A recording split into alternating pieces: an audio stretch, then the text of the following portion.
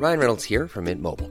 With the price of just about everything going up during inflation, we thought we'd bring our prices down. So to help us, we brought in a reverse auctioneer, which is apparently a thing. Mint Mobile Unlimited Premium Wireless. How to get 30, 30, bit to get 30, bit to get 20, 20, 20, bit to get 20, 20, bit to get 15, 15, 15, 15, just $15 a month? Sold! Give it a try at mintmobile.com/switch. $45 up front for 3 months plus taxes and fees. Promo rate for new customers for limited time. Unlimited more than 40 gigabytes per month. Slows full terms at mintmobile.com. Since 2013, Bombas has donated over 100 million socks, underwear, and T-shirts to those facing homelessness. If we counted those on air, this ad would last over 1,157 days. But if we counted the time it takes to make a donation possible, it would take just a few clicks. Because every time you make a purchase, Bombas donates an item to someone who needs it. Go to bombas.com/ACAST and use code ACAST for 20% off your first purchase. That's bombas.com/ACAST, code ACAST.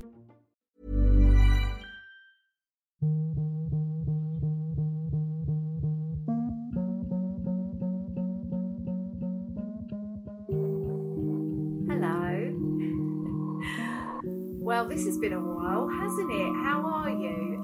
I am so sorry I disappeared off the face of the earth with no explanation.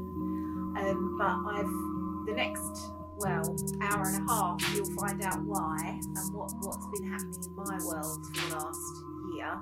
It's been a year and a couple of weeks or something since my last podcast was aired. But I hope you are all good. Thank you if you reached out to me in that time to see what on earth was going on. And if you haven't noticed, then I'm really glad your life is so full. And I do not take offence at all. But so here is what I've been doing. Oh, and just quickly, welcome to the Mum and Mama podcast. Brought to you, as always, by the lovely Golding Accountancy, wearegolding.com. And also, one of the reasons I've disappeared recently, our other sponsor is the amazing Proudess. I'm going to tell you all about Proudess in our next podcast, hopefully, if we record it. Me and my best friend Nicole started a business, a hair and beauty care business. I had Nicole on the podcast talking about her journey overcoming her cocaine addiction and the trauma that she experienced in her childhood. It's over 2 episodes. If you haven't listened to it, I would highly recommend you listening to it, because she has done something not many people can, I think, giving up a serious drug addiction completely on her own. And it's just a fantastic story. And I can't remember if we spoke a bit about Proudess in that. But anyway, we're going to talk about it more. But Proudess, the bottom line of it, I guess, for want of a better phrase, is cotton dries your hair out. And if you sleep silky, you sleep on a silky Proudess pillowcase or wrap your hair at night, it transforms your hair. And it's also really good for your skin. They're hypoallergenic. Honestly, everyone needs a Proudess pillowcase, and you're not going to go wrong wrapping your hair either. We've also just launched silky lined beanies, so you can keep your head warm and your hair's not going to stick up when you take it off, or it's not going to mat your hair. They're amazing. Anyway, Proudess.com, Proud, E-triple-S.com. We are going to change it to double S, but I don't know if that would have been done by the time you hear this, so just to be on the safe side. Anyway, that's enough plugging. Here is, and I got my old mate Scroobius to do this with me, because I messaged him and I was like, should I just talk on my own for an hour? Or would it be more fun if I get you involved? And he was like, I'm always up for a chat. So here you go. Enjoy, and I'll see you on the other side. Work. So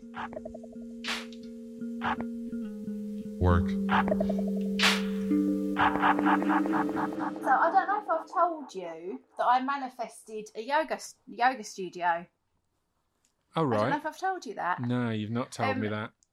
Because I love yoga. Yeah. And I don't do it enough, because at my gym, they do like one class a week that I can go to, which I love.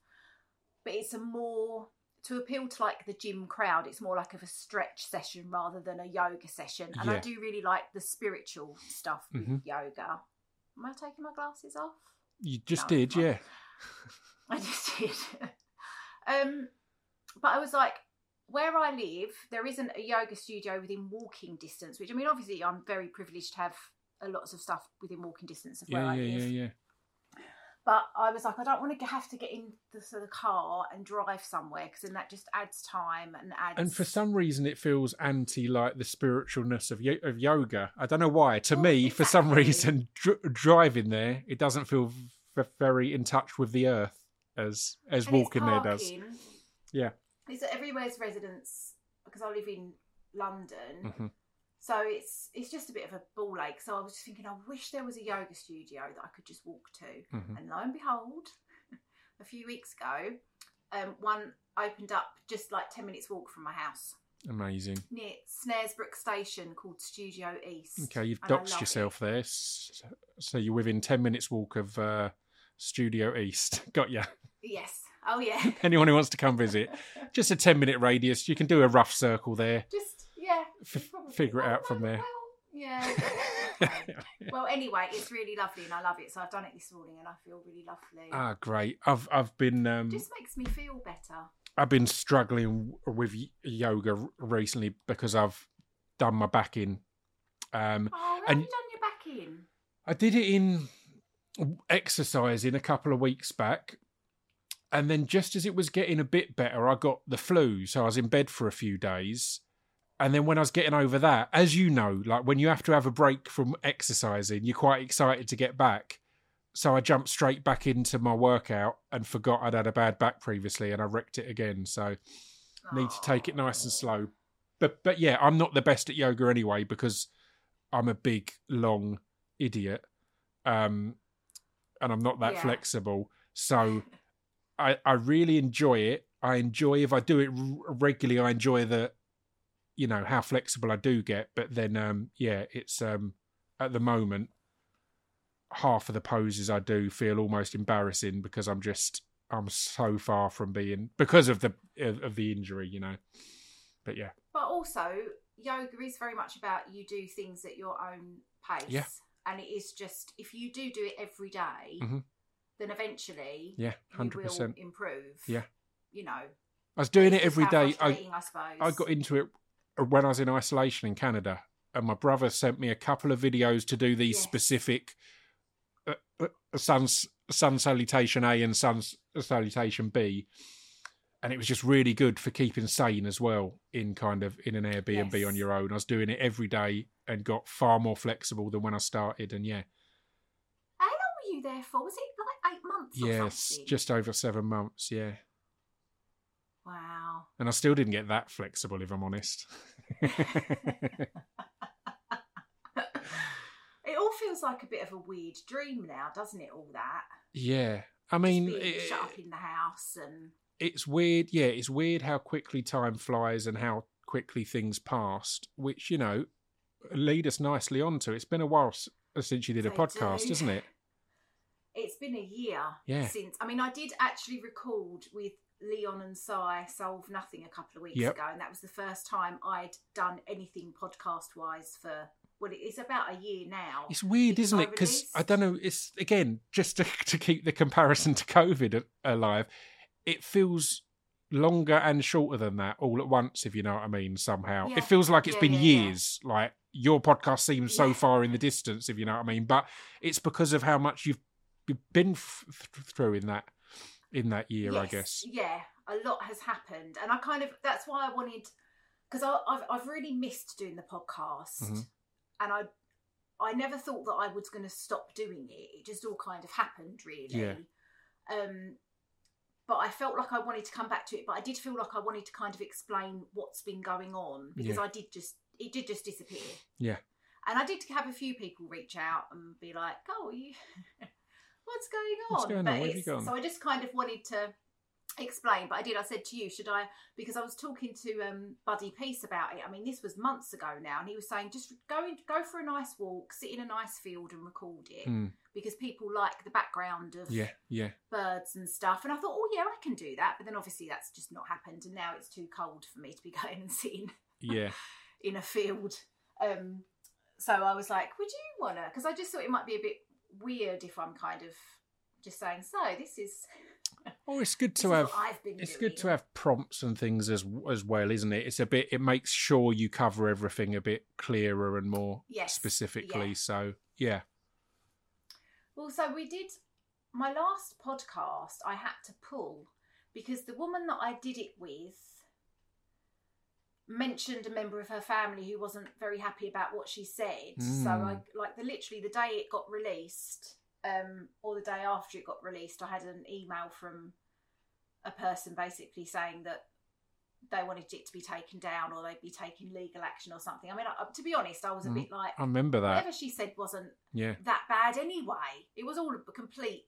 But I was like, I don't really want to get involved in this. I heard it before it got taken down, and just from my kind of outside perspective, I have this with Hardcore Listen every now and then. When they tell stories and fully name people, it's always that worry, or when it's clear who they're talking about, it's always that concern, because there is kind of a grey line in podcasting. In the media, you tend to have to reach out to people. Like, it's why all documentaries will always have, we reached out to this person and they had no comment, or at time of broadcast we haven't heard anything. There's always those kind of things, because that is the kind of the etiquette there, and podcasting has no specific etiquette. So when I was, because I had to edit it because it was quite a sensitive podcast, so I had edited it, and I do remember thinking, should I cut that out? Because it wasn't really relevant to anything. It was just basically her moaning about someone, really. But I kind of I sent it to her and she'd okayed it, and I thought, well, it's her story. Yeah, of course. You know.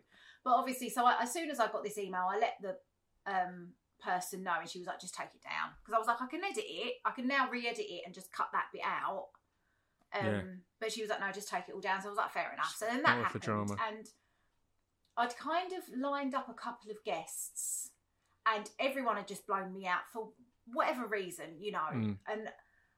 And then I was having all my health issues, so I was waiting basically for an appointment with the hospital that I'd been put under, UCLH, about my endometriosis and cysts. And I had a phone call from them to say that I needed to have... They were going to review my case, but it was probably going to be a few months... until I had this appointment, basically. But they were going to deal with it. And then I just basically wasn't well. My health issues meant that I kept getting pains, and just generally I just felt a bit crappy. And where it was coming up to Christmas, I mean, everyone's busy, but I was a bit like, maybe this break has been... Maybe I just need to take a break for a minute. And I didn't intend to not do it. I just thought... Because previous to that, whenever I didn't have a guest lined up, or I wasn't sure what was going on, there was a certain amount of panic, or like, I've really got to sort this out because this is really important. But at this time, it was just a bit like, do you know what, maybe this is the universe. Or when you've got any kind of... Take a break for a minute. When you've got any kind of extended chronic pain or illness or whatever, I do think any pressures you can take off yourself, it's wise to take them off. Anything that you're in control of, and things like the podcast, as much as it's fun and it is important. I think you've had some amazingly important conversations on here. It is something it is a pressure that you're in control of, at least, that you can turn around and go. And with your kids, with work, with all these other things, you're not in control of that. So you can't take those pressures off. So I think, and I know at that point, it was building and building pain-wise, but that was also getting on top of you mental health-wise, because it is relentless, and you do start to kind of go, oh, for fuck's sake, when's this going to end? When's this going to get fixed? So, I think it's an important bit of self-care to go, here's some pressure I'm in control of. I'm going to stop that to kind of relieve everything else a little bit? Because I did also, around this time, have started a business with my best friend. Mm-hmm. Yeah. Because, you know, I'm not doing enough. Yeah. So I thought, why not? But I'll talk more about that. Yeah, we'll get into that later. And then Christmas came, and I was unfortunately very sick over Christmas. Yeah. And while I was sick over Christmas, I kind of made some decisions with regards to my personal situation with my children and their father. We'll get into that as well. Which, there's a lot of bullet points here that we're putting aside, and we'll come back to it.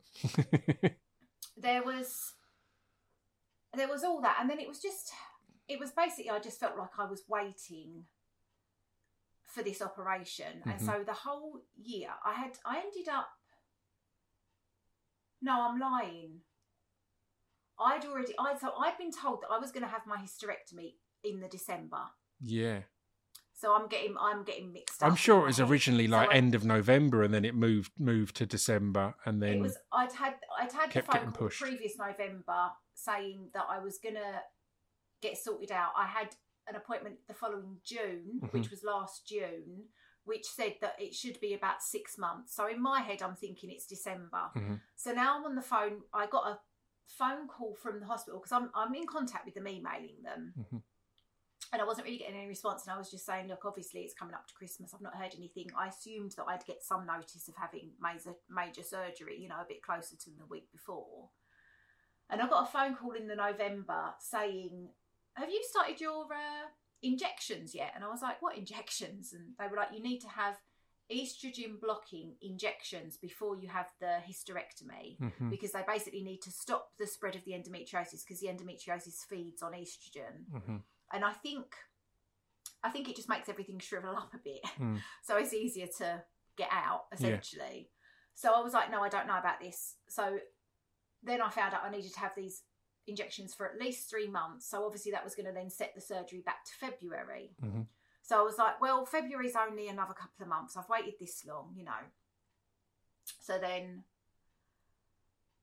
I started having the injections, and I was okay, because I was a bit worried, because they put you into a false menopause, and I was just worried that I was just going to become a nutcase. But I didn't.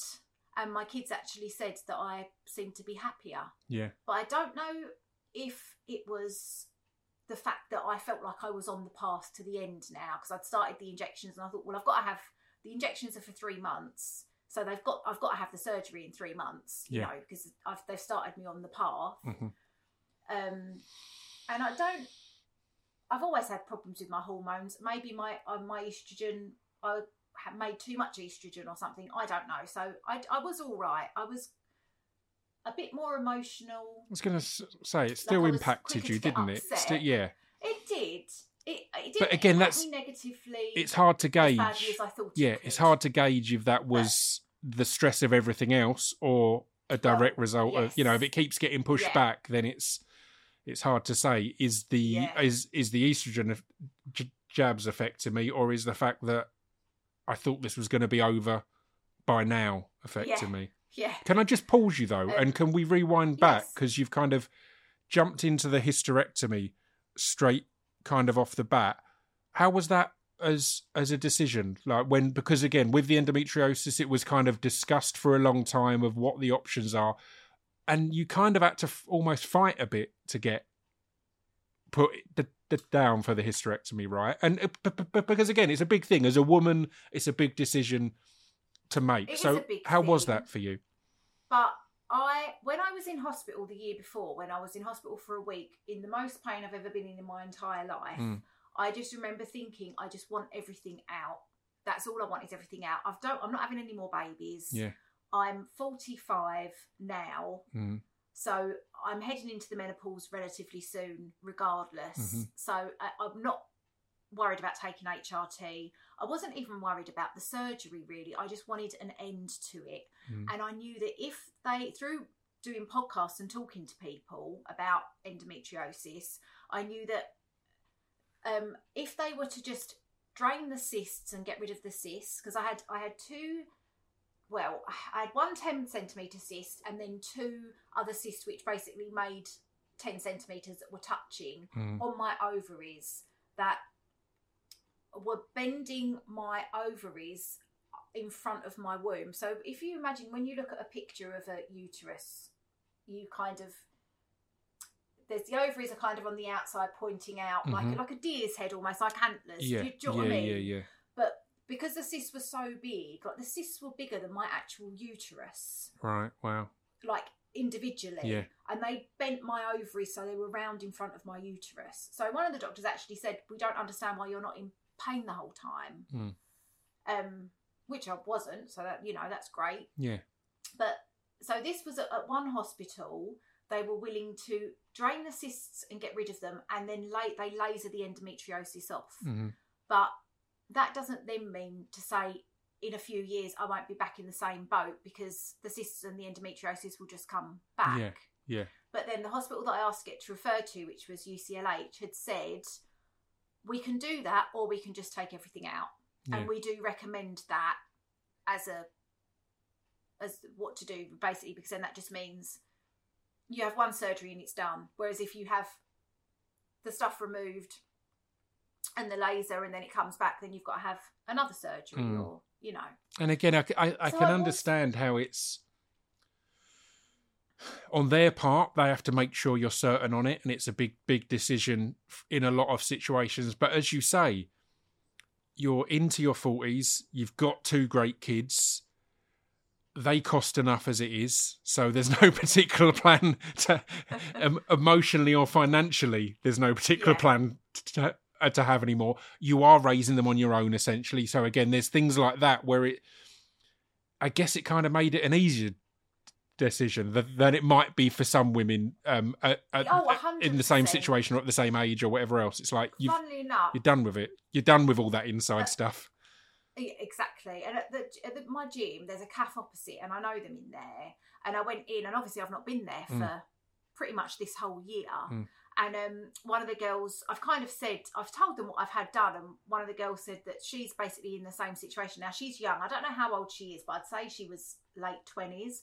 But she suffers terribly with her endometriosis. But I was a bit like, obviously, if you want to have a family, you don't have the option to have a hysterectomy. But I don't really know what else they can do. So it was an easy decision for me because but I did, when she said to me that I could have the hysterectomy, there was a bit of me that was like, oh. And I did a dance class recently, and she's all very much about female empowerment and touching your fanny and everything. And she was saying something about your ovaries, and I was like, oh, I haven't got any. It is, even though I don't feel any less of a woman or a mother or anything, it is a bit weird when I actually really think about it. Yeah, it is a bit weird. Like, I haven't got a cervix anymore. Yeah, no matter I how. I had a letter from my doctor about having a smear test, and I was like, I phoned him up. I was like, I haven't got cervix. Yeah. So I can ring the hospital up and see if they've still got it, and you can have a look there. But I was going to think, should I just book in and then see how long they take to figure out that I can't? No, but I don't know where it's gone. It's interesting though, because I think you're right there. No matter how rational and comfortable you are with it, you've still grown up in a society that in some way puts so much of womanhood on those things. So there's going to be some level of subconscious kind of that's a bit different, isn't it? No matter how much you can rationalise it and all that. So I understand there being some level of, it's weird, isn't it? I've not got those bits anymore. I mean, it's another discussion altogether, but it goes into the ludicrousness of how we define what a woman is in, And it did. I was a bit like, I mean, obviously I know that I'm a woman, and I know that all that stuff doesn't matter, but it was still a bit like, what makes a woman then? Yeah. In some people's eyes. Some people's eyes, exactly. Because I don't have those bits. Yeah. And I was a bit like, what's going to happen to the space? You think it's such a big, I mean, it's such a small thing. Yeah. But because it is, you think it's such a big thing because of what it can do and what it means. And I was expecting like this gaping hole. Yeah. and everything might just fall It's out going to be because nothing's keeping it up. far more hungry. You're going to be far hungrier all the time because there's just this gap to fill. Well, I don't have to go to the toilet as much because obviously my bladder's got more room. Oh, wow. That's cool. Yeah, and when, obviously, as women get older, your pelvic floor muscles and especially after having children as well, if you have natural births, it can screw your bladder control and stuff. And during the week before I got my period, I couldn't jump with my legs open. So at the gym, and you love jumping with your legs open. It's one of your main things, isn't it? Exactly. But I could jump with my legs shut, but I couldn't jump with them open. So you imagine like skipping or star jumps or plate jumps or whatever. I just couldn't do it because I'd essentially wet myself. Yeah. But what someone said was it's because your womb is filled with blood, your bladder has less room and therefore can't contain. Wow. Because it was literally just the week before I got my period. Yeah, the rest of the time I was fine. Yeah. So obviously I don't have that issue anymore. Yeah. Although I haven't really tested it out properly because I'm still not really back at the gym properly. Yeah. But as far as so far, so good. And you know, you need to build up to these big milestones, don't you? Well, you need exactly. to make a big deal of the first day you get to jump with your legs open again. Exactly. Maybe do it on Christmas or New Year's Day. New Year's Eve at midnight. New Year's Eve at big midnight. Jump with your legs open just to see how it all works. But yeah, so going back. Yes. So I had these injections for 3 months. I had them booked all in at the doctor's. Mm-hmm. And I think when I was getting my last one, she was like, "Oh, have you got a date or whatever for your surgery?" And I was a bit like, "Well, not yet, no." So she was like, "Do you want to make another appointment just in case?" Because I had to carry on having the injections. I couldn't then stop because if I did stop, I'd have to then wait and then start them again and have them for 3 months before I had the surgery. And I did say to her, "How long can I have them for?" Because they're usually used for treating cancer patients. Right. Because they stop, because certain cancers feed off estrogen. Mm.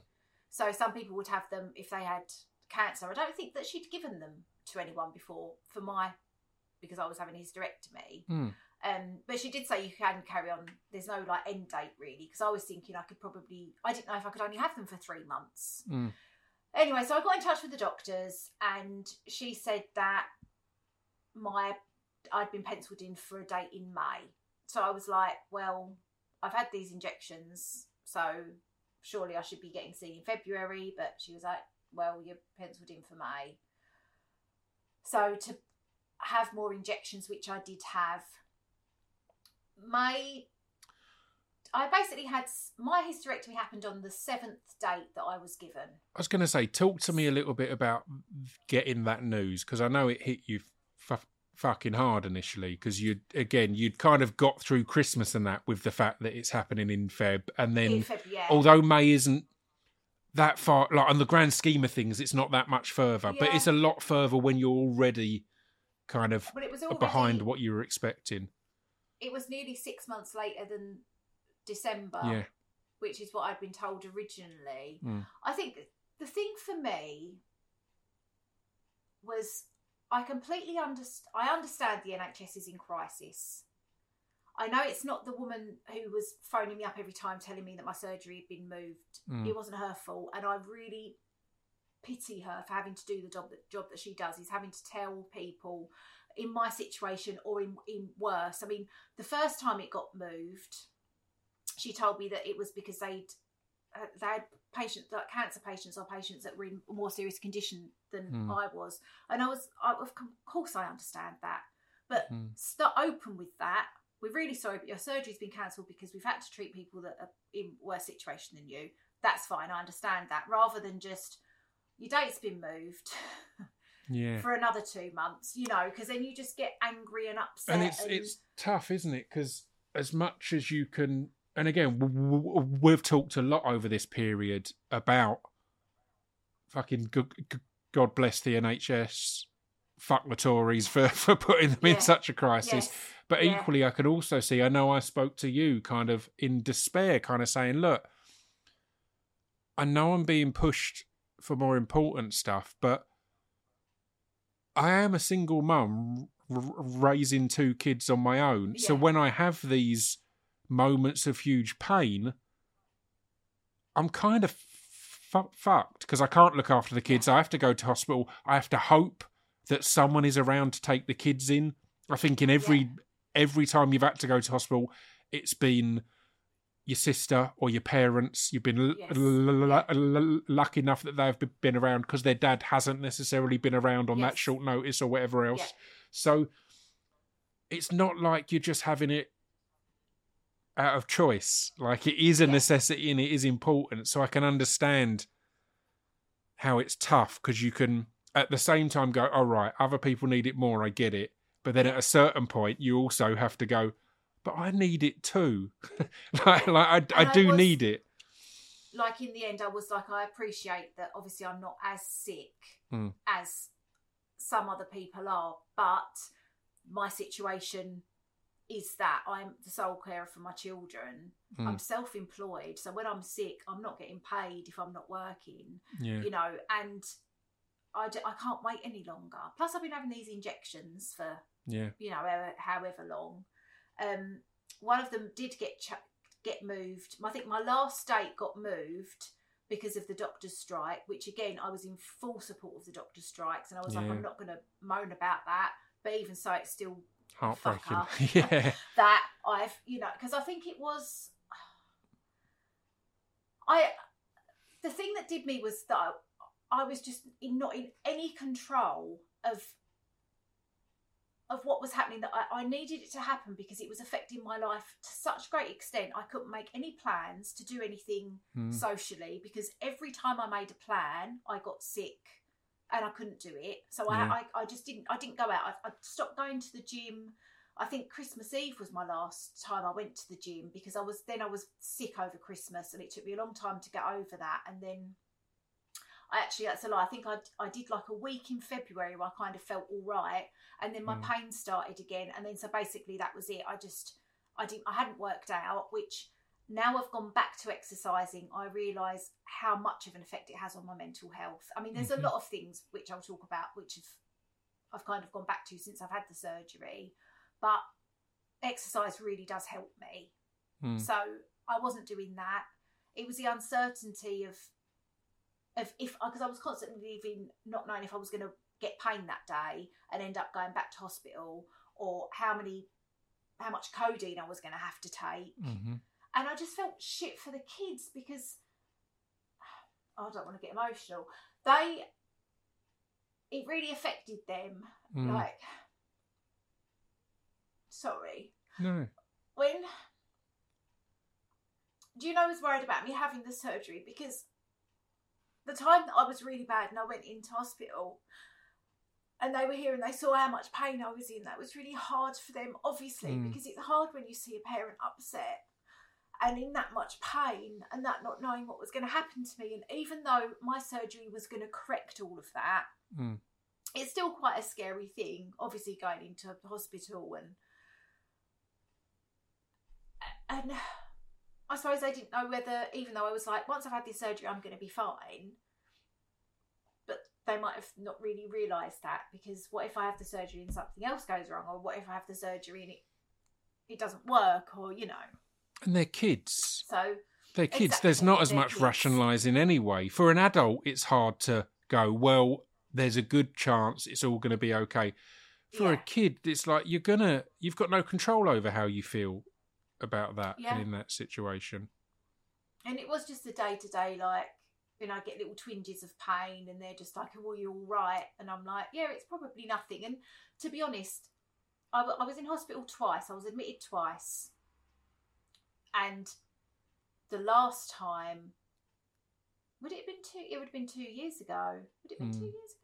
It wasn't last November, it was the November before. So it's been a long time that I haven't been in that much pain, because I have been able to manage it at home, thankfully. And I don't know if I've just got used to it. I don't really understand how pain works.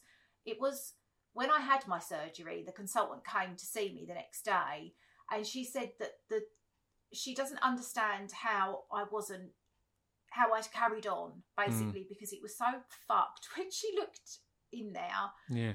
But my ovaries were being twisted by the cysts. That was what the pain was. So, and that it was just absolutely awful. But I don't know if my body did just get used to it, because it still would have been happening. I imagine maybe it wasn't happening. But then I it's don't the know. uncertainty of it, isn't it? I know that was a big thing that troubled you a lot at the time as well, of not knowing. Like, you can't explain any of it. Yeah. Like, if they're saying Yeah. you should be in more pain, Exactly. and then you're not, and then you are, and then you're not, and then you are. It's like, well, they can't understand it, so you're certainly not going to be able to understand it. And that was the thing that I found most frustrating, is no one could really answer any of my questions.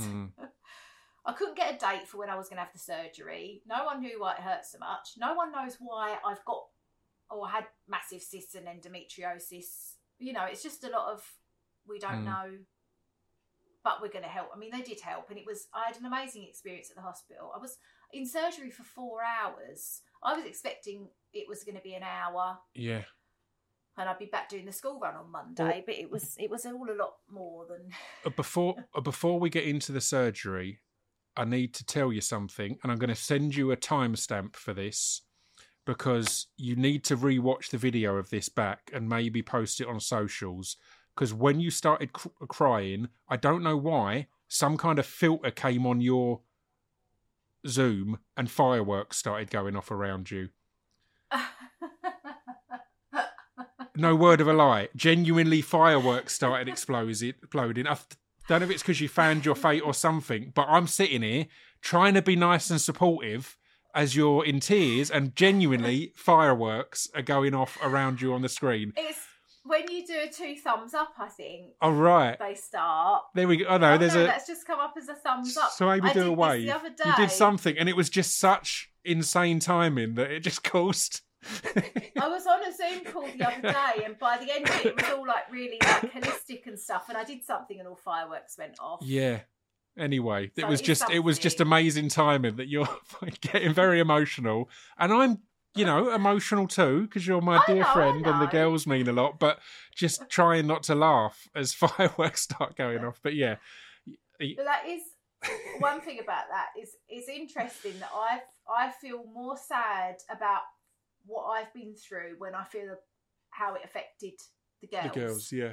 And it's like I don't have that sympathy. I mean, I do have sympathy for myself. Yeah. But it affects me more when I think about how sad it was for them. Do you know what I mean? I was talking about this. I've recorded a podcast with Rosie Marcel recently, and there was numerous points where she has done stuff because of her daughter and for her daughter, which you should do for yourself anyway. Or Nick Frost is a prime example. He's lost a load of weight recently, and it's because he doesn't like the idea of dying young and leaving his kids without a dad. And it's like, well, I didn't want you to die young either. Like, you should be looking after yourself for you. But it's mad how that stuff hits you, isn't it? That, yeah, it means all the more. You need a reason other than yourself to do something or feel something. Yeah, it's weird. But let's get on to the surgery then, because it was a lot. It went well, but it was a lot. You had to recover. Well. I was on your case constantly of not rushing anything. Yes, you were, and I didn't. Well, I know I did. Actually, that's a complete You did. lie. Yep, you did. So UCLH was amazing. It's like a private hospital. You can ask to get referred anywhere. Get referred to UCLH. It's lovely. I mean, you can't drive there or anything because it is smack bang in the centre of the West End. But it was so nice. All the staff were lovely. Sorry, you might hear the cat now purring. I've got a kitten. She purrs really loudly. So yeah, the surgery went fine. I got there. I think I had to do a bowel prep. Have you ever done one of those? No. Oh god, you don't want to. What was it? I might do. Well, you just basically you have to. It empties your bowel, so you just sit on the toilet. I had to do it for 24 hours before, and that was just awful because you can't have anything left in you. Right. So that was not pleasant. Mm-hmm. So I did that the day before, And then I had to go in, I think I had to be in for 11 or 10:30. And I just sat there for quite a long time. I don't think I got called. I think I got called down at 4. And I just remember thinking, when the doctors did finally come to see me, I just thought, if they say now they can't do it because they haven't got time, I don't know what I'm going to do, because I can't go through the bowel prep again. Yeah. I'll just have to not eat anything Yeah. until they're they ready. do it. Yeah. And funnily enough, there was a woman on my ward the next day who'd been in that situation. She was there at 7:30 in the morning. At 7:30 at night, they told her that it couldn't happen that day, so she'd been called back the next week. But thankfully it had been done the next week. But anyway, yeah, so the surgery went really well. I had some on my appendix which they had to get rid of, endometriosis. Mm-hmm. The cysts, they got out. Everything went fine. But yeah, it was 4 hours long, and I was just really shocked that it took so long. I didn't really know what I thought, but I just thought it'd be about an hour and then that'd be it. But It's also weird that you don't really long. know going in, isn't it? Because of how rushed it all is, and because of how much of just a thing it is, they don't really tell you it's going to be a 4. They tell you when you're going to be in it. I remember that because you didn't know if, like with the girls, you didn't know when you were going to be out, how long you were going to be in. Yeah. They were staying again, you know. I think they said it'd be a day, maybe 2 days, depending. Also, they don't really know until they go in to know what it's like. Yeah. Because the endometriosis is quite sticky, so if things are stuck together, it obviously takes them a bit longer to... But luckily I didn't have anything on my bowel, because then that can cause issues, and it went as well as it could have done. Mm-hmm. So I'm very grateful for that. But I had I didn't come out of the surgery till like 8 o'clock on I think it was a Tuesday. Yeah, or Tuesday night. Or that's what I mean more, kind of like you knew that the girls would be with your sister or whomever for a couple of days, but it's that thing of you text when you're going in, and then when people don't hear from you, it's a panic. Or you were texting for ages because it took them longer to get to you, didn't it? You were kind of, I think I'm heading in now, and then like 6 hours later, it's like still hanging about, still waiting. But as I said, it did go well. It did go well. One of the things that we talked about a little bit was the pressure that people are put under because of, I don't want to call it schoolgate conversations, but just general conversations that someone always knows someone who was up on their feet in a couple of days and they're fine. Yes. And my dad had this with his surgery. He heard someone else at the park had it, and he, like when he had his hip done, that they were up and back to normal within a week. So when it took him longer, it was harder. And it's a similar... I swear that happens with every damn surgery. There's always it's never the person you actually know. It's a friend of a friend who was up on their feet in no time. So how was all of that? How was the recovery physically, and then kind of, the mental side of it with pressures like that? Yeah, well, I was in for 2 days, but so I came home on the Thursday, but I wanted to come home because even though I felt all right, but I wanted to be at home. I wanted to see the kids. Mm-hmm. My sister, we'd arranged for her to move in for a week anyway, so she could be me for the week. Yeah. So and she did a fantastic impression, to be fair. She did do a fantastic impression. So that was fine. I came home and I was all right. I mean, when I was in hospital, I was attached to a morphine drip, which I could basically press whenever I wanted morphine. I didn't press it. I didn't need morphine. I was fine. Such a waste. I'm so angry at you for that. The fun you could have had in there. Morphine makes me sick. I'm not good with. Right. As much as I needed it when I had my cyst pain previous, that was the only thing that got rid of the pain. It still made me feel very sick. It's not for you. I would become a heroin addict. Yeah. It's good news. Thankfully. Yeah, it's another update for the listeners. Yeah. I had essentially an epidural. They injected my spine with some painkiller, which I think lasted 24 hours. Mm-hmm. So I didn't have any. I had paracetamol and ibuprofen in the hospital. I did start feeling a bit painy and asked if I could have some codeine, but the nurse said I couldn't have codeine. I could only have paracetamol or ibuprofen or morphine. And I was like, well, I don't really want morphine, but I didn't really understand that. But anyway, whatever. So I did actually go to press the morphine thing because I was like, well, fuck it, I might as well have some morphine then. And it didn't work. Right. So they kind of came round and I was a bit like, do you know what? Don't worry. They were trying to figure it out, but whatever. So so I just came home. I had some codeine at home from when I had my pain stuff anyway. So I took that, I think, for about a week. And then my sister went home. And then I kind of, I was told by the doctors not to do any heavy lifting. So obviously I wasn't going to do any deadlifts or gym workouts. But I started hoovering and cleaning and cooking dinner and doing the washing and, you know, as I do, because I mean, to be fair, have I said to be fair a lot? No, I don't think so. Okay. That's good. Yeah. Lola and Juno, my daughters, are absolutely amazing. And I'm not going to get emotional again. They're such a credit to me, which I do accept now, but they're so lovely. And Lola cooks the dinner. She doesn't wash up very well, and she makes such a fucking mess when she's in the kitchen, which I don't understand how she can make so much mess, but she does. But they are amazing, and they did really help me. But you like things done a certain way, you know, and so I was just kind of carrying on, but I didn't do anything that felt too strenuous. But then I started bleeding, and I just started feeling a bit shitty. So I went to the doctors because you can bleed afterwards for a couple of months, but I hadn't really bled, and this was fresh blood, I think. Was it fresh blood? I think it was fresh blood. And I was just I just thought, well, I'd rather be safe than sorry. So I went to the doctor, and she said, have you been taking it easy? And I said, yeah. And she said, what have you been doing? Housework? And I was like, well, a little bit. And she's like, you can't do anything. Yeah.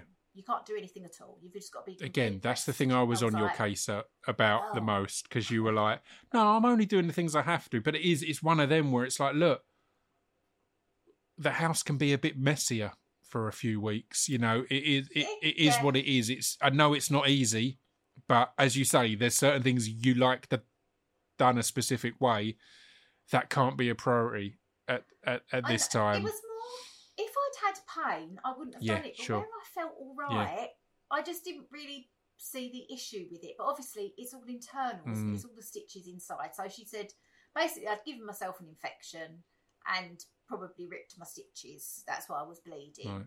So she was like, just don't do anything. In hindsight, if I'd have known I was going to be in surgery for 4 hours, I would have asked Sarah to stay for 2 weeks. Right. Or, you know, figured it out a bit better. But I just really thought that I was going to be okay. Yeah. Where it was keyhole surgery, if I'd been cut open, then I definitely would have known that I would have needed to rest more. Yeah. But yeah, so I basically then had my mum and dad coming round. My 80-year-old parents coming round and, you know, hoovering and doing some dinners. Yeah. And I mean, like I said, Lola cooked the dinner. It was fine. I think I can't remember how long that was for now. Maybe 4 weeks, maybe. Because I think they said it was 6 or 8 weeks that I couldn't work out for. So I kind of just rested for like maybe 6 weeks. Yeah. I don't know. And then I also, because I had everything removed, so my ovaries and everything, I had to go straight on to HRT because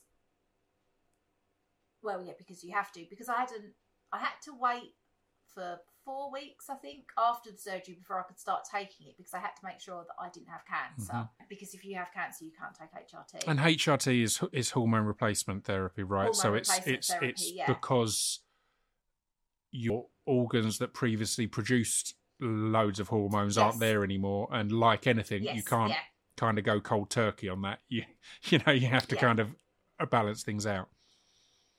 Which again, I kind of felt all right before I started taking the HRT. I was quicker to anger and quicker to get emotional.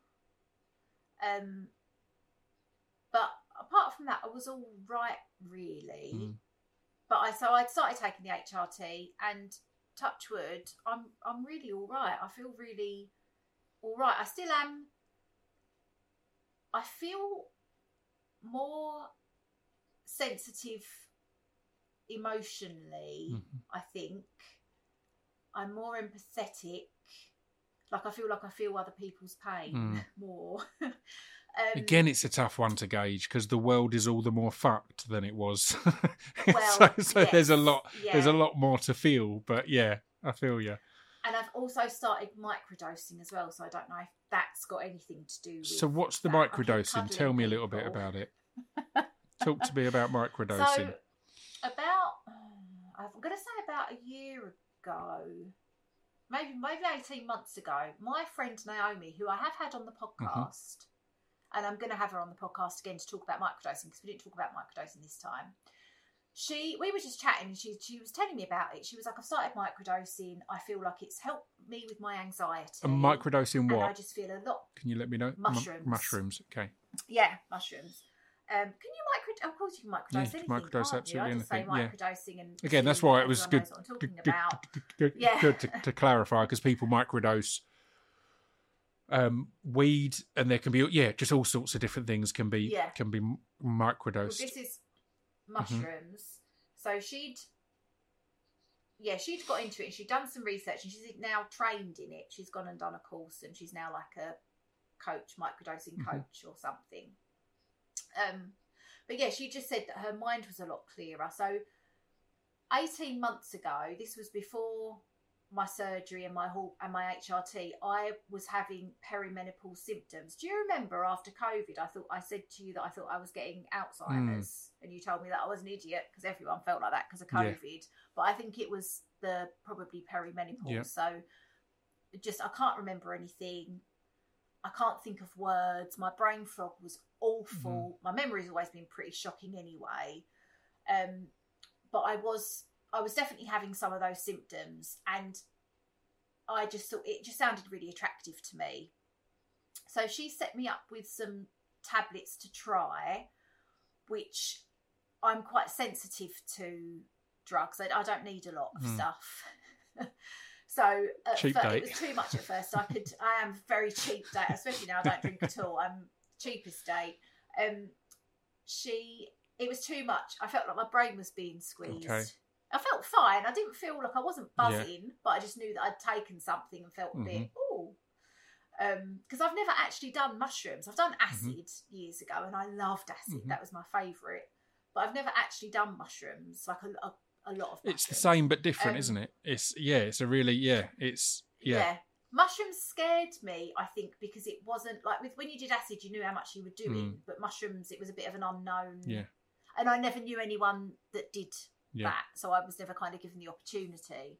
And they were supposed to really stink as well. Oh, they taste horrible too. They're grim. Yeah, exactly. So that was never really attractive. You can tell how much I loved hallucinating by knowing how picky an eater I am, and yet I would put myself through having mushrooms. For a long time, the only mushrooms I'd ever eaten were magic mushrooms. Magic. Do you like mushrooms in general? They've grown on me now, not literally. Okay. Yeah. But Ian has got me into them a bit because he's obviously a good cook. So previously, if mushrooms were in a dish, I'd flick them off, wouldn't go for them. But now, or if I'm ordering and I can remove them, I now try not to remove them because I'm like, no, this is just my own, psychological things. But do you actually like them when you eat them? Or there's been loads of dishes Ian's done that they're lovely as part of it.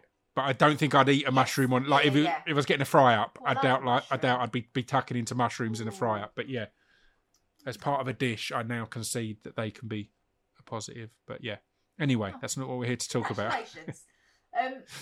So she started me off a bit, and it was all right, but I didn't really feel any major shift. And then she said that she put me onto these chocolates, so they've got more lion's mane in them, which I don't think the tablets that she was giving me had lion's mane, and lion's mane is the brain one. It's supposed to be good for your receptors in your brain. I don't really know. I'm going to talk to her on the podcast because I don't really know. Yeah. She's just told me to take it and I'm taking it and I feel fantastic. That's good. I feel really good. That's great. My brain fog isn't as bad as it was. Generally, I just feel I'm in a really good mood. I mean, I did always kind of used to generally be in a good mood. I'm quite chipper, I think, in general. So I don't know if I've just reverted back to how I was normally, and I just feel the difference because I was just in such a shit place for pretty much the whole of the year, and especially after the surgery as well. I just felt really glum. Like, I didn't feel depressed, but I just felt... Oh, you got yeah, I have. I'll be 2 seconds. Sorry. Yeah, I just felt really glum. Yeah. And I spoke to my counsellor because I wanted to talk to him about some other stuff, and he told me that anaesthetic takes a year to fully come out of your body. And he said, and also having surgery, he was like, you've got people in your body doing things. He said that takes a lot. That's a lot to get over. That's like a trauma. Yeah, but enough about your personal life. You have to process it.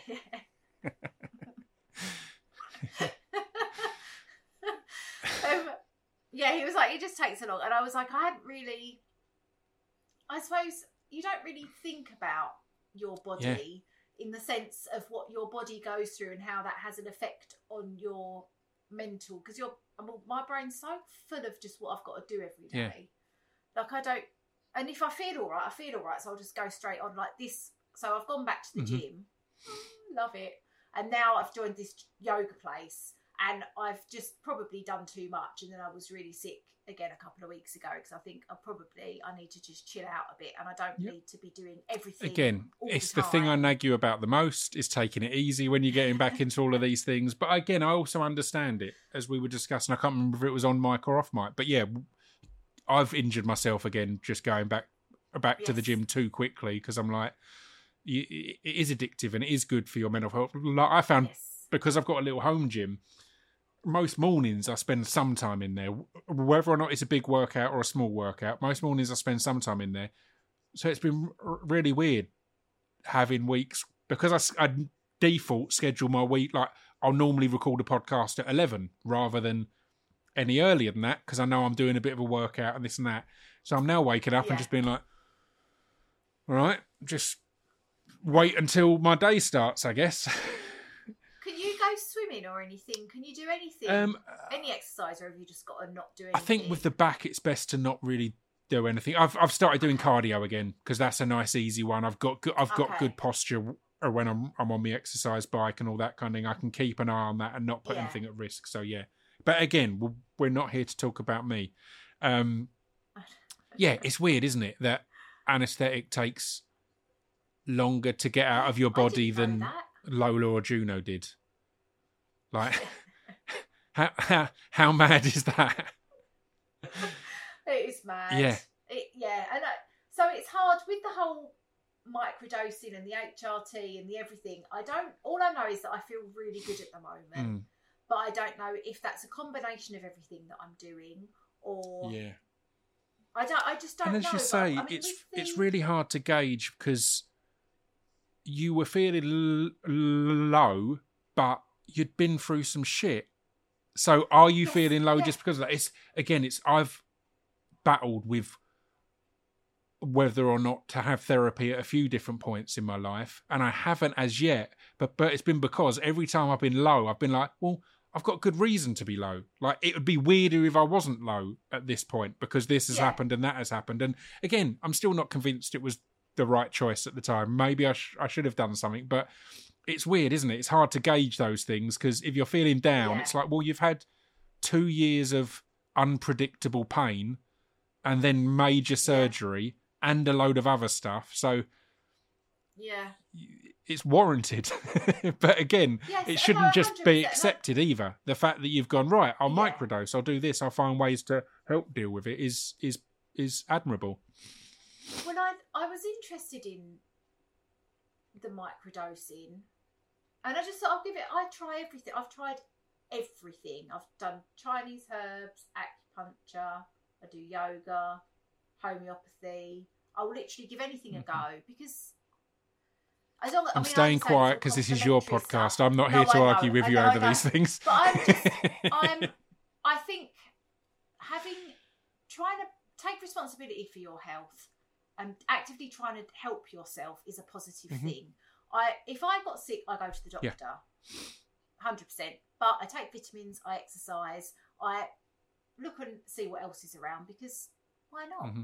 You know, but I would never rely solely on, you know, certain things to make me better. But that's it. If things work, then they work. It's as simple as that. If they work for you, then they work for you. It's simple. It doesn't matter if it's real or not or whatever else, you know. So my sister's now started microdosing. She gets really bad SAD. Is it seasonal? Affective disorder. Affective disorders. Yeah. Yes. She really suffers from it. She started microdosing. She feels brilliant. Amazing. So I said, even if it is placebo, the fact that you feel brilliant is all that matters. Completely agree. So, and that's how I mean, Mum and Dad have started on it as well. Yeah. Because my dad, they're both getting older, and my mum's got a bit of anxiety, and my dad could improve his brain a bit. I mean, since he had a stroke, well, when Lola was a baby, so it'll be 12 years ago next month, he had a mini stroke. And it affected his mental, like his conversational skills and stuff, and his confidence. So if we can just find anything to maybe help prop that up a bit, then yeah, it's great. It's positive, isn't it? So 100% agree. Yeah. So at the moment, I feel great, but I am still a bit like, after I had the surgery and people were asking how I was like, I'm fine, but I just feel weird, and I think I just felt weird because I couldn't really believe what I'd been through. Like, over all of it, like, I can't believe that I was in so much pain and had to have major surgery and then have my womb removed. Like, but now because I'm back to normal, I'm just like, what? Yeah. It's just all a bit weird. Yeah. You know? Yeah. It's incredibly weird. You've been through a hell of a lot. It's incredibly weird. I have. But again, But I am all right. And that's the positive of it all. Again, it's why, you know, I've always been a fan of this podcast, because it's good that you're all right, but it's important to talk about the whole journey rather than just go, I'm all right. Yeah. There we go, done. Because that's what helped you. Talking to people about this on the podcast genuinely helped you in your process and finding the right route for your diagnosis and your surgery and whatever else. So, and it's so nice knowing that you're not on your own. Yeah, as I was going to say, most people don't have a podcast with which to find all this out. So it's great to have your podcast 100%. That they can hear and kind of go, all right, I can hear these stories and hear these things and maybe, learn a bit there. Yeah, but it was, I am all right. And I wanted to kind of come back and do the podcast. And recently, like, I had cupping the other day. I haven't told you this. Have I told you this? Do you know what cupping is? So I had it done the other day. It was, I liked it. I mean, it wasn't a pleasant experience because it was like the blood. Yeah, so they put kind of hot cups on your body and it draws the skin and the blood up and removes the toxins and all that kind of silly talk. But So the woman, I'm having her on the podcast because she's got an amazing story. Yeah. So I met her and had this, and I was like, I need to have her on the podcast. And then there's been a few other people that I've got booked in as well. So I was like, now it's time now to start this again. And also because I want to advertise the shit out of my business as well, which I started with my best friend. Well, let's get into that. Proudest. Yeah. So again, I'm going to do a podcast in the midst of all of this. Oh, you've done 2 great podcasts with her in the past, so people can go back and listen to them now. With Nicole about her basically getting herself out of her own cocaine addiction, which still amazes me. And during this time, well, after she kind of started getting herself clean, she invented this headpiece that you can sleep in to protect your hair. Or before we get into it, and you'll get into it more when you do an episode with her, but let's have a brief Nicole appreciation moment. Because again, when you did that podcast, it was a big thing because, as stupid as it sounds, I think you would have always said that she's your best friend, but there were certainly points in her addiction that your relationship was really fraught and it was tough because of how things were for her. And you talk about it in the episode. So for her to have got out of that, I think all her dancing stuff is a big part of that. She's found something that gives her a focus and gives her justified pride and confidence and all this kind of thing. And then you've both started a business as well, and it's an amazing thing. Having heard those podcasts and known, Nicole in some way over the years, all the ups and downs, it's all the more impressive a story, if you know what I mean. She's absolutely smashed it. And also, she has recently started therapy, and it's making such a difference, and it's such a delight when I talk to her. And so we've got this business. I've been taking care of sending the stock out to people. She did it and sent the wrong things to the people. But instead of her being like, I always do this, I'm so shit, she was like, she understood that she'd made a mistake, but it was okay. Yeah, it's human error. And it's just little things like that. She's just doing really well. She's doing really, really well. I completely agree.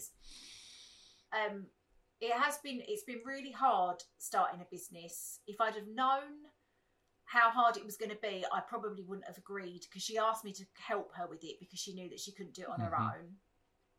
And I wanted to get involved because I think it's such an amazing product and I completely believe in it. So I was more than happy. And plus I wanted to help her. But if I'd have known how hard it was going to be, and it's not placed too much of a strain on our relationship. We have had a couple of close moments, which, I mean, we've never argued, apart from when we didn't talk for 6 months, when she was in the depths of her addiction. Oh, that's what I mean. I felt like, when I was saying there was strains on your relationship, I mean back then there was points where it was tough. So yeah, but that was, I felt like I was enabling her if I didn't, react in some way. Didn't want her to kill herself. So that was my way of being like, I'm not okay with this. But it's just very stressful. And this is again why I've not really had time to think about the podcast, because we're trying to set up something in a cost of living crisis.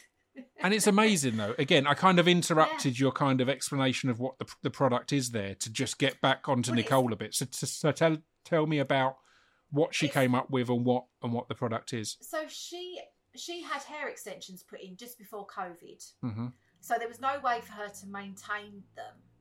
So she kind of had to manufacture something because everything that was available on the market wasn't really suitable. So she's basically adapted a product that's already there, but just so it suited her hair type more, basically, is the long and short of it. But I've been using one and it's improved the quality of my hair. I've got heavily processed hair and I'm now growing it because I can, because it's not breaking off anymore. Juno, my daughter's hair, we used to have crying battles every morning because her hair was so knotty, because kids move around so much in the night and her hair just used to mat at the back. I don't even brush her hair in the morning now because it doesn't need it. It's an amazing product, but I'm not going to go on about it too much because you'll do a full episode. But what you do is the full. You do head covers, head scarves, head wraps, and pillows. Head pillowcases. We've got satin lined beanies that are just being produced now, that's dope. Which means that they're amazing. I'll give you one. And they're really nice hats as well. We do scrunchies, and there's one scrunchie, it's called the scrunchy legs, which it's a scrunchie with like 2 legs that you can bow or have hanging down. And we also want to take over the world and make bedding and kimonos, and there's loads of stuff we want to do. I want to open a gym and a yoga studio as well, to do with Proud S. So we're going to take over the world, but it's just when you do kimonos, if you want me and Whiffin to come on ball to show the good it does for your body hair, and how we used to wake up, our body hair would be so dry and it'd take ages to comb, whereas now that'd be a really good idea. Now we wake up and it's just flowing beautifully and they're all silky.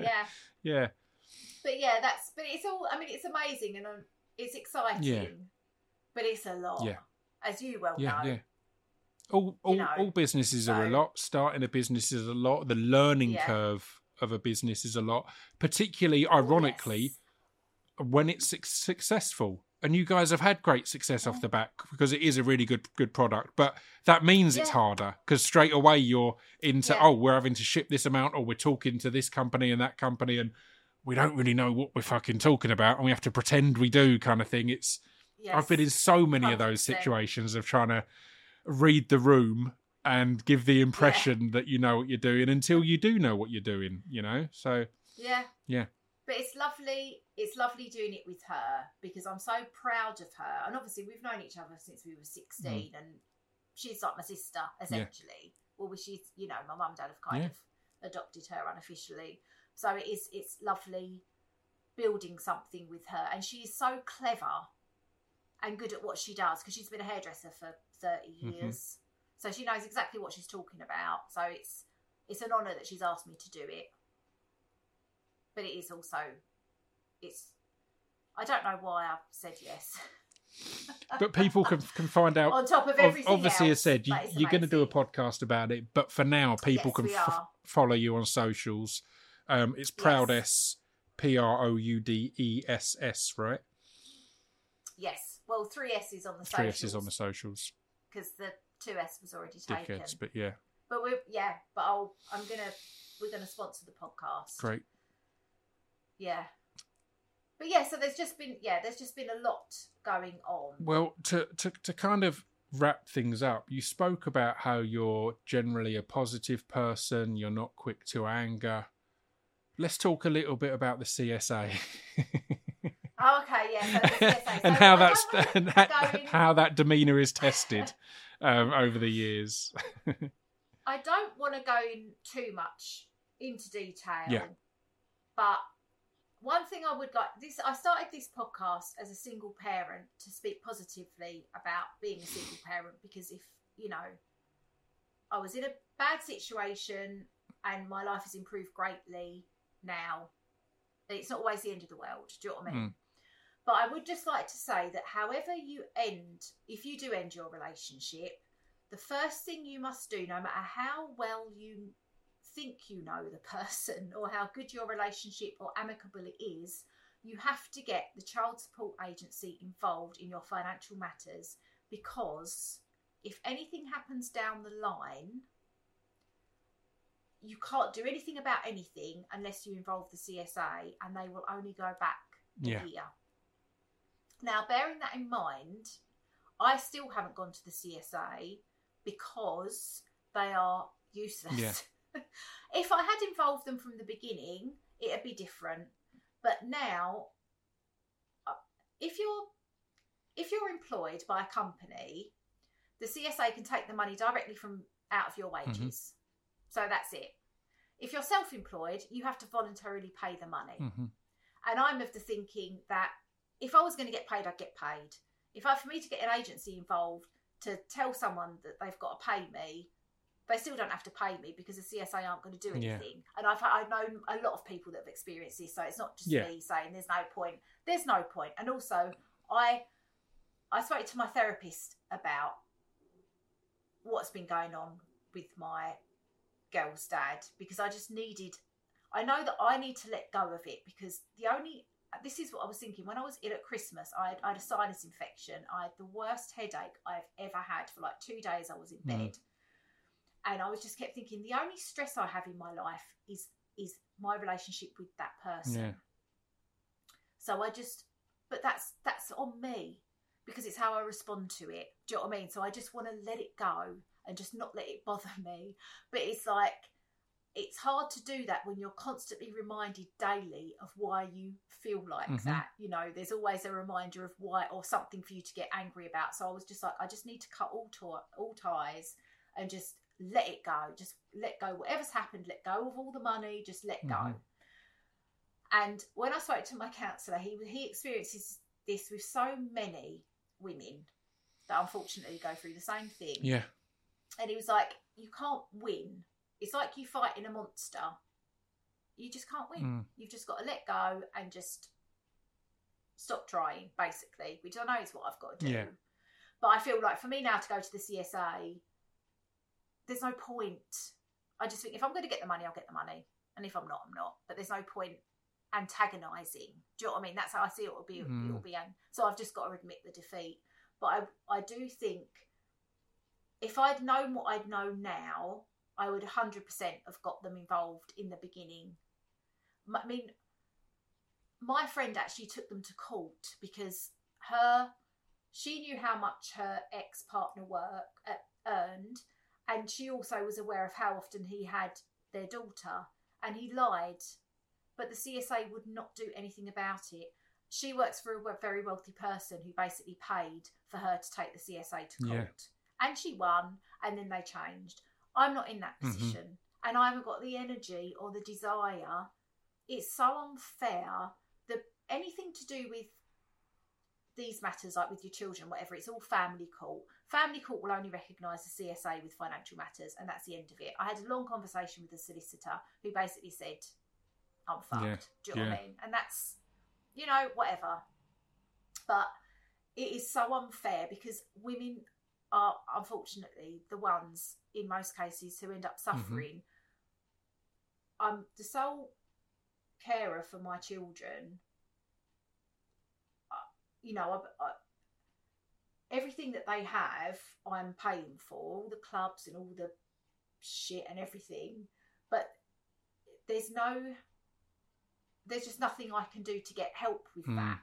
Do you know what I mean? And it's so unfair. And that's the thing that bothers me, is the fact that I couldn't just wake up tomorrow morning and be like, do you know what? I'm going to give up my jobs and I'm going to follow my dream of becoming an actor and go to acting school.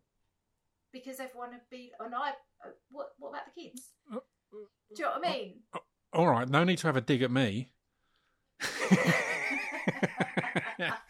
Yeah, no, I completely understand. But it's and again, because I couldn't do that because I've got responsibilities and I can't. I mean, I could let go of those responsibilities, but why on earth would I do that? But that's what I'm like. It's not fair that thing that for the primary caregiver, and to be clear, 80% of single parents are women. So it is generally a gender issue here. For the primary caregiver, none of that stuff's a choice. For the secondary caregiver, it's a choice. It's to go, well, I'm a bit skint this month, so I can't contribute. You don't have that choice. You don't have the choice to be a bit skint this month and you can't contribute. You need to find the money. You need to find a way. Whereas the secondary caregiver has that. They can turn around and go, it's been a rough time, actually. You can't. It can't be a rough time, actually, for you. If you were in that situation, you would have to go and drive for Domino's part-time or do whatever else because you wouldn't have an option, whereas the secondary caregiver does that. There's always something. I always find things to do. I've set up this business. The business wasn't. Obviously, Nicole's a single mum. She works all the hours God sends, cutting hair. She's living hand to mouth. Times are really hard at the moment, but we will always try and work more. And hopefully this business will sort us out financially. Even if it just brings us in some money every month. Whatever it does is going to help. Yeah. But we both work constantly. I don't have a day off. I work every day. It's the unjustness. That's what does me, is the unjustness of it. Because it's like, it's not fair that this is the case. But unfortunately, that's how it is. But I need to let go of it. Yeah. I'm hoping the yoga will help. I mean, I am better than I was. Because I used to think about it all the time, and like it just used to wind me up so much. And now, whenever I think about it, I'm like, nope. I'll allow 2 minutes a day of when I just go a little, and then I'm like, no, because all I'm doing is winding myself up. Do you ever write any of your feelings or angers down? Because I know that not necessarily on the same subject, but with my insomnia over the years, particularly it's normally based around if I've got a lot on work-wise. And I find if I wake up and note some of it down, it gets it out of my head a little bit. Do you know what I mean? It gives it that process. Yeah.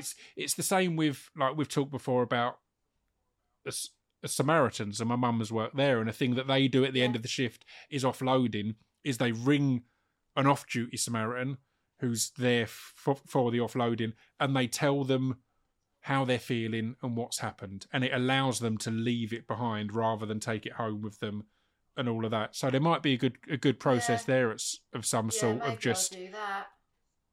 getting it out. I know it's helped in the past when you've put it all in a big angry email to your ex or whatever, because it's getting it off your chest. But there's probably part of that where you don't need to send it. Like you can get this off your chest and out of your head by send it to me. I'm always up for reading it. But yeah, I don't know. Maybe things like that could help as well. But again, it's great to hear you in a place where you're at least aware of all of this, if you know what I mean. Yeah, so, and that's a step. Again, it's never as easy.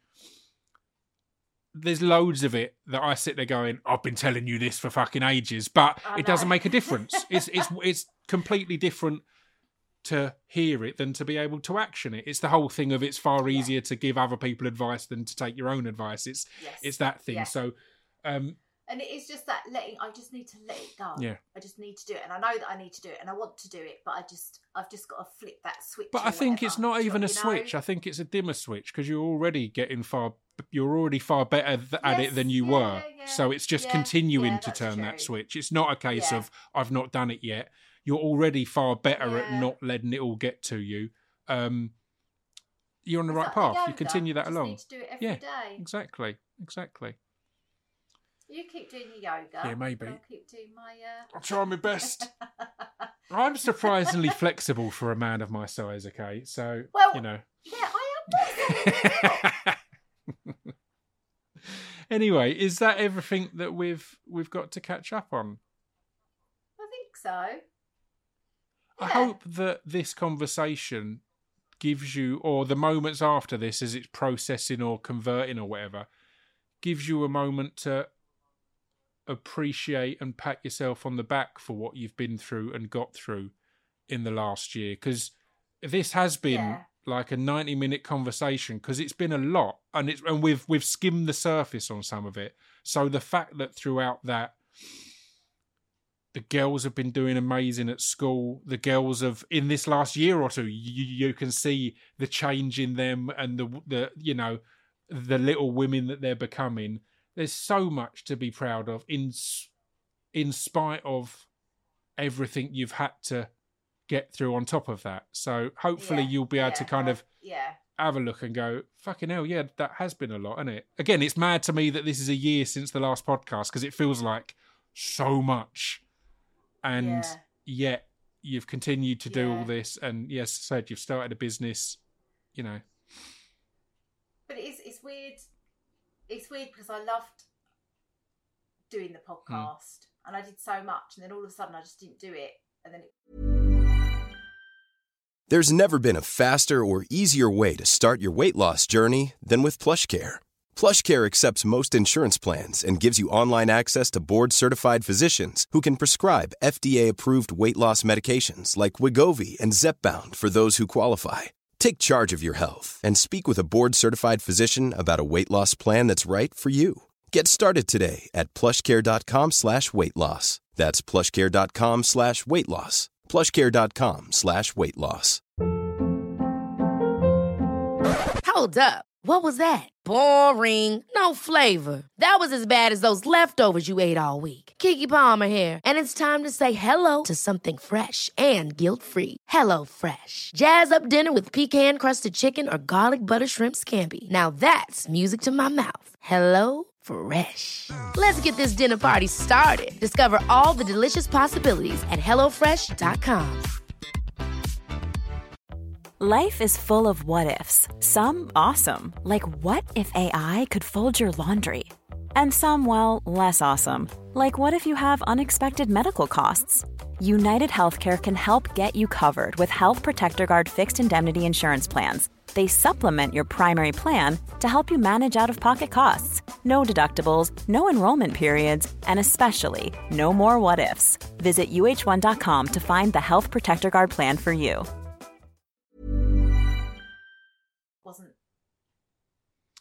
I didn't miss it, but it was just like, I'm just not doing it, and now I'm doing it again. It's funny how you kind of adapt. I tell you what's good, and this is a weird or no, it's not that weird a comparison. When I kind of stopped on Twitch for a bit because of some stuff I've had going on this past year, but we're not doing a podcast about that.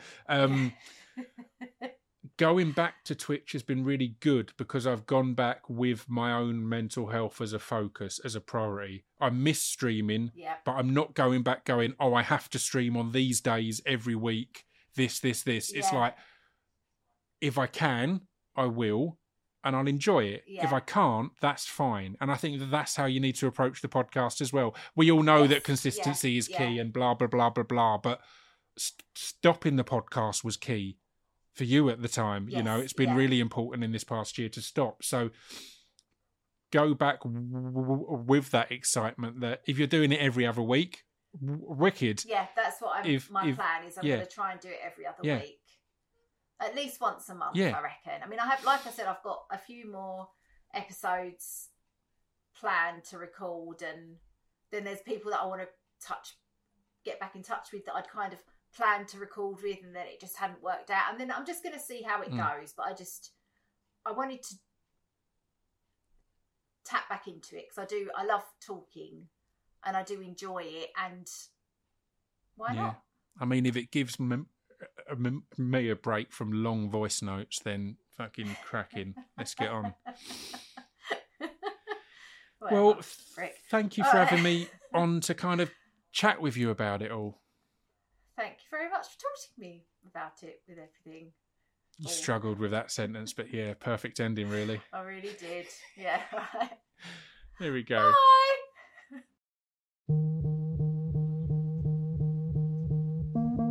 Hi.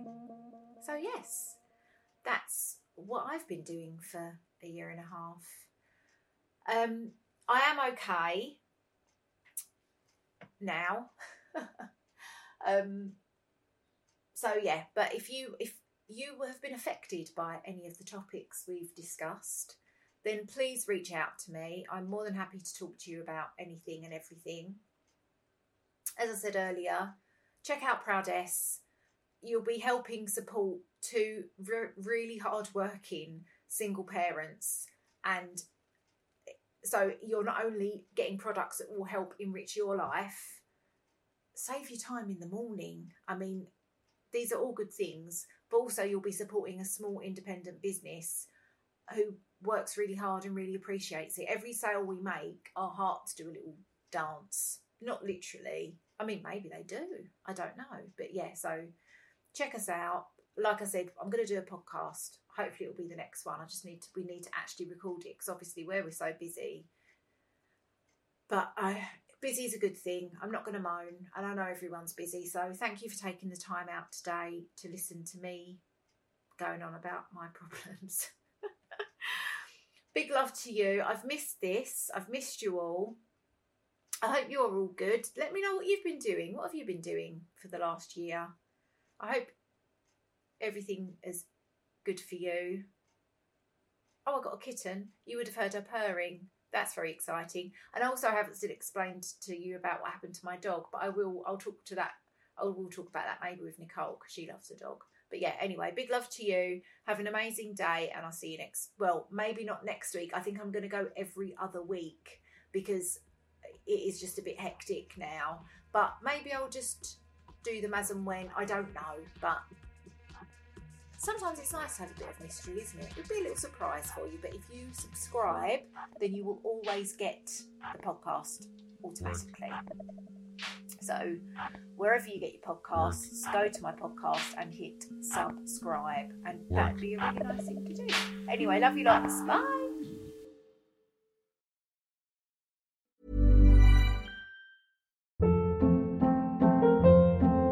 Hold up. What was that? Boring. No flavor. That was as bad as those leftovers you ate all week. Keke Palmer here. And it's time to say hello to something fresh and guilt-free. Hello Fresh. Jazz up dinner with pecan-crusted chicken or garlic butter shrimp scampi. Now that's music to my mouth. Hello Fresh. Let's get this dinner party started. Discover all the delicious possibilities at HelloFresh.com.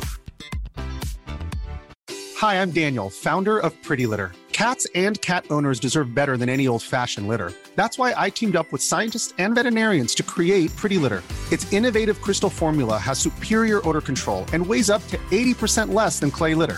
Pretty Litter even monitors health by changing colors to help detect early signs of potential illness. It's the world's smartest kitty litter. Go to prettylitter.com and use code ACAST for 20% off your first order and a free cat toy. Terms and conditions apply. See site for details. Imagine the softest sheets you've ever felt. Now imagine them getting even softer over time. That's what you'll feel with Boll & Branch's organic cotton sheets. In a recent customer survey, 96% replied that Boll & Branch sheets get softer with every wash. Start getting your best night's sleep in these sheets that get softer and softer for years to come. Try their sheets with a 30-night guarantee. Plus, get 15% off your first order at bollandbranch.com. Code BUTTERY. Exclusions apply. See site for details.